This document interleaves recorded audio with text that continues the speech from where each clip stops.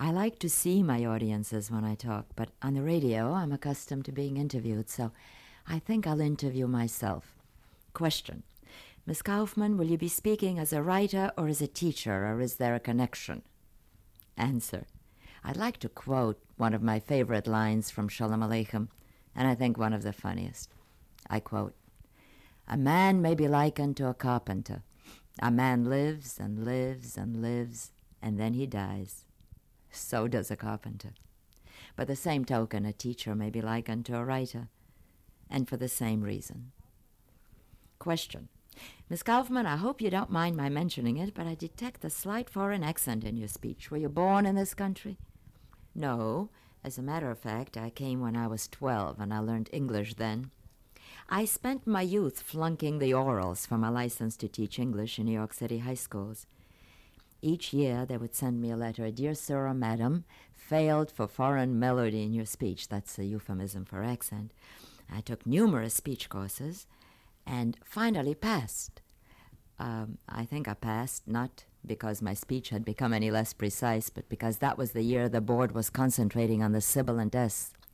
And the sentence that was my open sesame to my profession, I still remember it, was, "He still insists he sees the ghosts."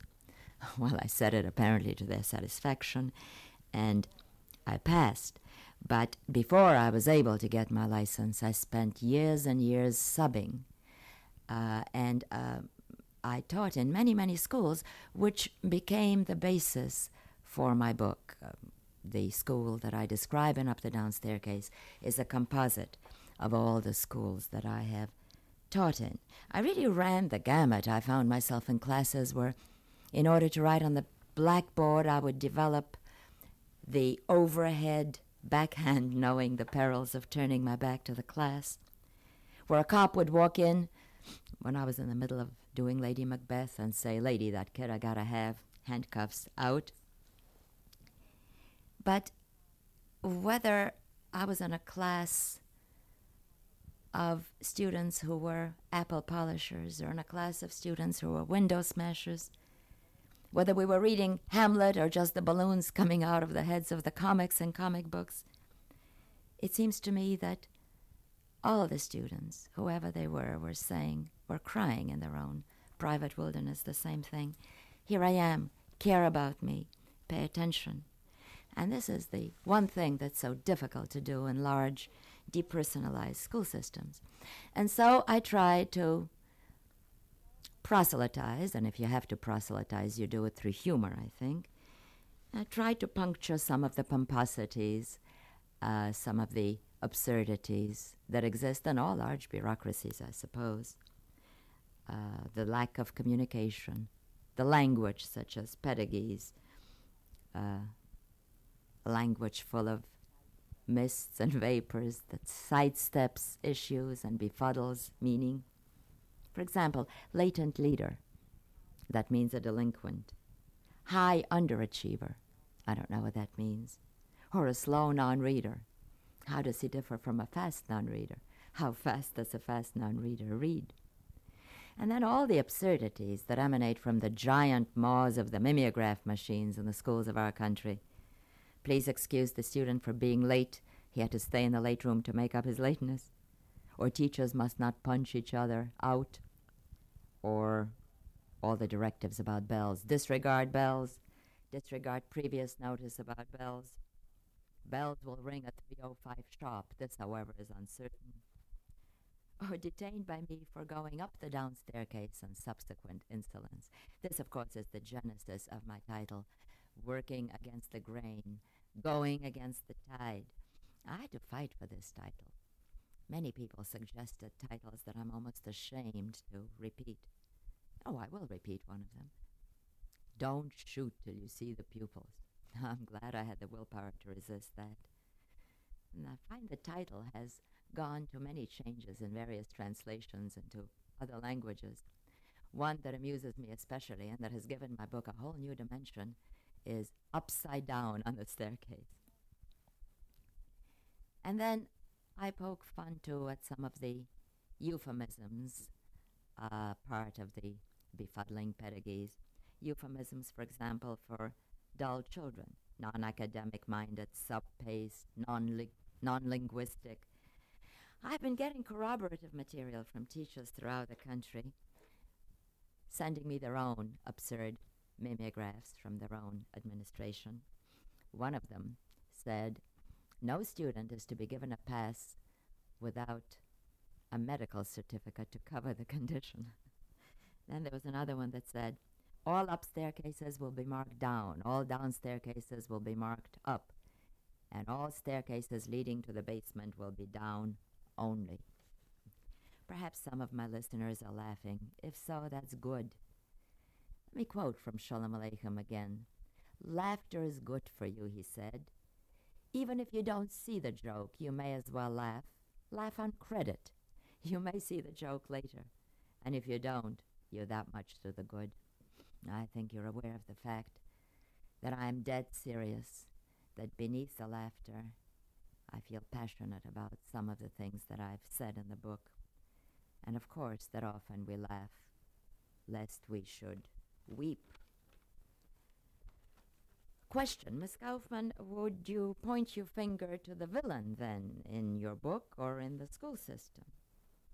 No, I don't think there is really any villain, unless it's our whole capsule culture, our intravenous information, instant insights, pocket philosophy, where children are like captive sponges, absorbing whatever information is fed to them, and then squeezing it out at exam time in exactly the same form. Perhaps I'm really against the whole depersonalized, computerized culture we live in. I remember writing many letters to Bloomingdale's, for example, about a bill that I was being done for, which wasn't really mine. And the letters went into some kind of computer, I suppose. I kept getting more and more threatening letters from them until finally I wrote on the envelope, attention, human being, not a computer. And I addressed myself to whatever human eyes might be reading my letter. Well, 3 days after that, I received a phone call. The voice said, Miss Kaufman? Yes. This is a human being. Oh, it was so good to hear from a human being. Of course, I remember Arthur Miller's line in Death of a Salesman. Attention must be paid. It's a human being, and certainly attention must be paid. It was never easy to be young, of course. I think it's probably harder than ever now. We've had wars, destruction, famine, earthquake, holocausts in the past, but never, I think never, in the history of man has a whole generation grown up in the shadow of that giant mushroom. I find all our boundaries are getting very fuzzy between good and bad, right and wrong, shifting mores, the lack of a hero either to imitate or rebel against. This is a sort of culture of a non-hero doing his non-deed on a giant stage of the absurd, a stage, moreover, with no exit. And so many social, economic, political, psychological factors. Pill, draft, Vietnam, drugs, breakdown of authority, poverty in an age of prosperity, racism, cities ungluing at the seams, and especially, I think, the awful discrepancy between potential and achievement, between the path to the moon and the corner slum. And the young shall inherit the earth. Indeed, they have already. Half of our population is 25 or younger, and they're still crying care about me, and they're still trying in their own articulate way, just, I think, as the children in my book did, to say things much more meaningful than the gobbledygook of the adults around them. I invented something I call the suggestion box in my book. I don't know any teacher intrepid enough to have one, but I wanted to make the children speak with their own authentic voices about some of the things that were troubling them. And they speak about teachers. You gave me the courage to read. You made me feel I'm real. And perhaps the greatest accolade of all, you're the only English teacher that learned me English real good. And they talk about integration, about which volumes and paper miles of words have been written, but who can say it more succinctly than a child who says, "Personally, I got integrated with all the kids in my class by swapping homework." It's signed, failing. Or another who says, "They can't shuffle us around like so many colored marbles." Or another who says, "When Shakespeare wrote, 'The fault, dear Brutus, lies in our stars,' no, lies not in our stars, but in ourselves that we're underlings, he wasn't a colored person." Or another who says, "Can you tell by my handwriting if I'm white or not?" And yet, I think we must not flunk the teacher. I think there are many unsung heroes and heroines working their magic behind the closed doors of our schools. Business is going on as usual during alterations. And there are alterations. This is a time of very swift changes. Yesterday is already obsolete, and last night's headlines are this morning obituaries. But if there's one thing that I think is enormously important, it is to bring back some of the magic, some of the, oh, what a corny word that has become, inspiration into teaching. I met a young man recently who had been a patient of my father's. My father was a physician. Some years ago, when my father was had still not mastered English. And this young man told me that when my father would stethoscope him, he would say, "Inspire, expire.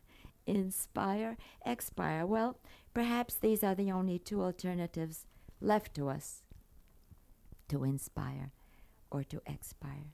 And perhaps we, the over 30 people, have builded better than we knew. We have given the young people of today the courage to question, the freedom to act. Now, Miss Kaufman, let's go back to your book. What made you write it? Answer, guilt. Question, did you say guilt? Answer, yes, guilt too can move mountains. I had first published a short piece in the Saturday Review that was called From a Teacher's Wastebasket. It was a series of scraps of presumably unrelated papers that were supposedly found in a waste-based paper basket of a large metropolitan high school. And their juxtaposition told a story, funny and sad, of what goes on. The day the Saturday Review hit the newsstands, my enterprising editor at Prentice Hall called my agent and said, "We think there's a book in this. We'd like to meet the author." Well, we met, and they asked me to expand it into a book. And I said, no, I can't possibly. First of all, I'm a short story writer. I've never done a novel. And secondly, I've said everything I wanted to in this one short piece. But they gave me a substantial advance, which I needed and which I spent. So I had to write the book. Question, did you know it would be a bestseller? Answer, no, of course not actually. I was afraid I'd be fired from the college where I was teaching, the Borough of Manhattan Community College, because I'd stepped on so many administrative toes. But a colleague of mine assured me. She said, "Oh, when the book comes out, no one will read it. Nobody will review it. Don't worry." Question, was it easy to write? It seems so effortless.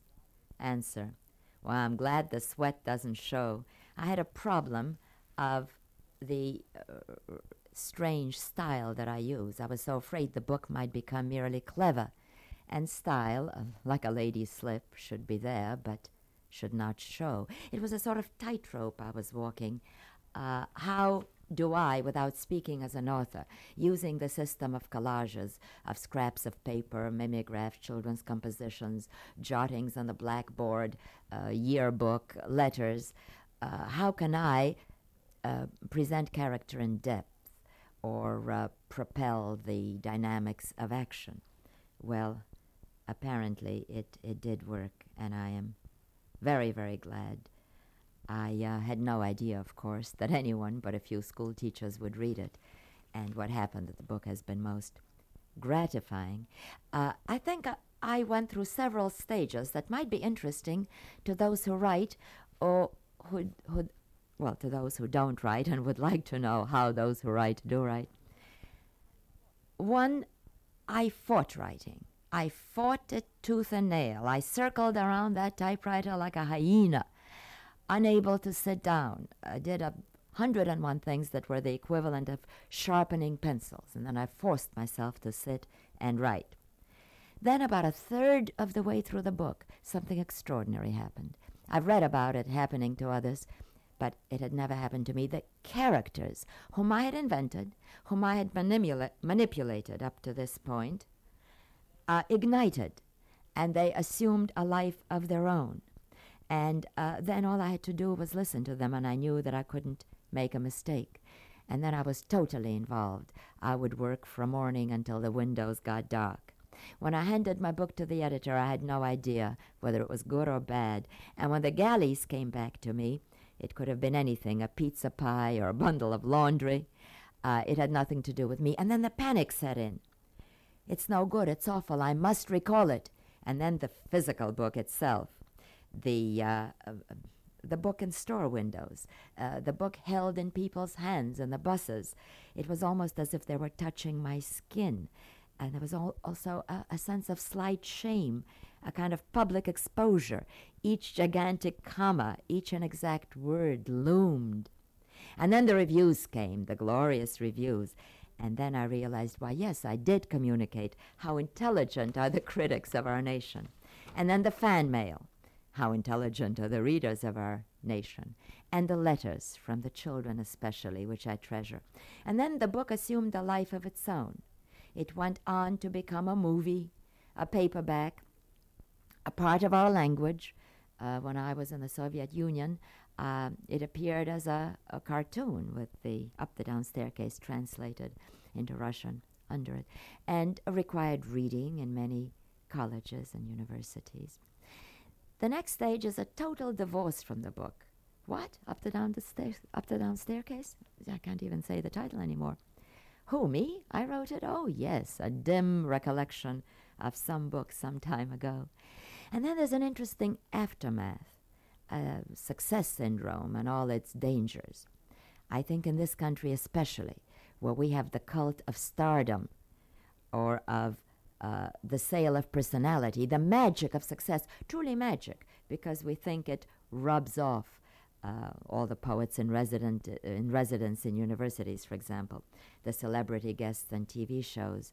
And the dangers are that we can take all that seriously or lose our sense of humor, which is really perspective, and begin to pontificate as experts in a culture that creates and deifies experts, and even doubt our talent through too much adulation or money. We become vested interest, property to those who feed off success. It's as though we have laid a golden egg, and people keep following us with a basket in the hope that we will lay other golden eggs, and we get away from our own sources. And the danger, the greatest of all, is of spiritual fatness, and the expectation that we will repeat it. Now, why should one repeat anything? Why not experiment, deviate, go off on vagrant, unexplored paths of one's own, just as one did the first time? But this is the problem, especially here, I think. If one has done a successful play or book, the cry is, make it the same, only bigger. Make it exactly like the first, only better. It's like the joke about the shaggy dog. Yes, that is my dog, only my dog is shaggier. As if quantity were better than quality. If one cantor is good, twin cantors are better. 25 naked girls are better than one. Question. I understand your book was translated into many languages. Answer. Yes, including Finnish, Hebrew, Japanese, Russian. Question. Have you revisited Russia? Answer. I'm glad you asked me that. I mentioned that I was there in the spring of 1968. It was an extraordinary experience because I went on many levels. I wish I had time to talk about that, but probably, or perhaps another time. Did you have any problems in communicating with the Russians since you speak Russian? Answer, no, only when the Russians insisted on speaking English, as one gentleman did by telling me that, I'll try to quote him, I speak good English is because I spent my younghood in your country, where I was shortly imprisoned on Elias Island as external student.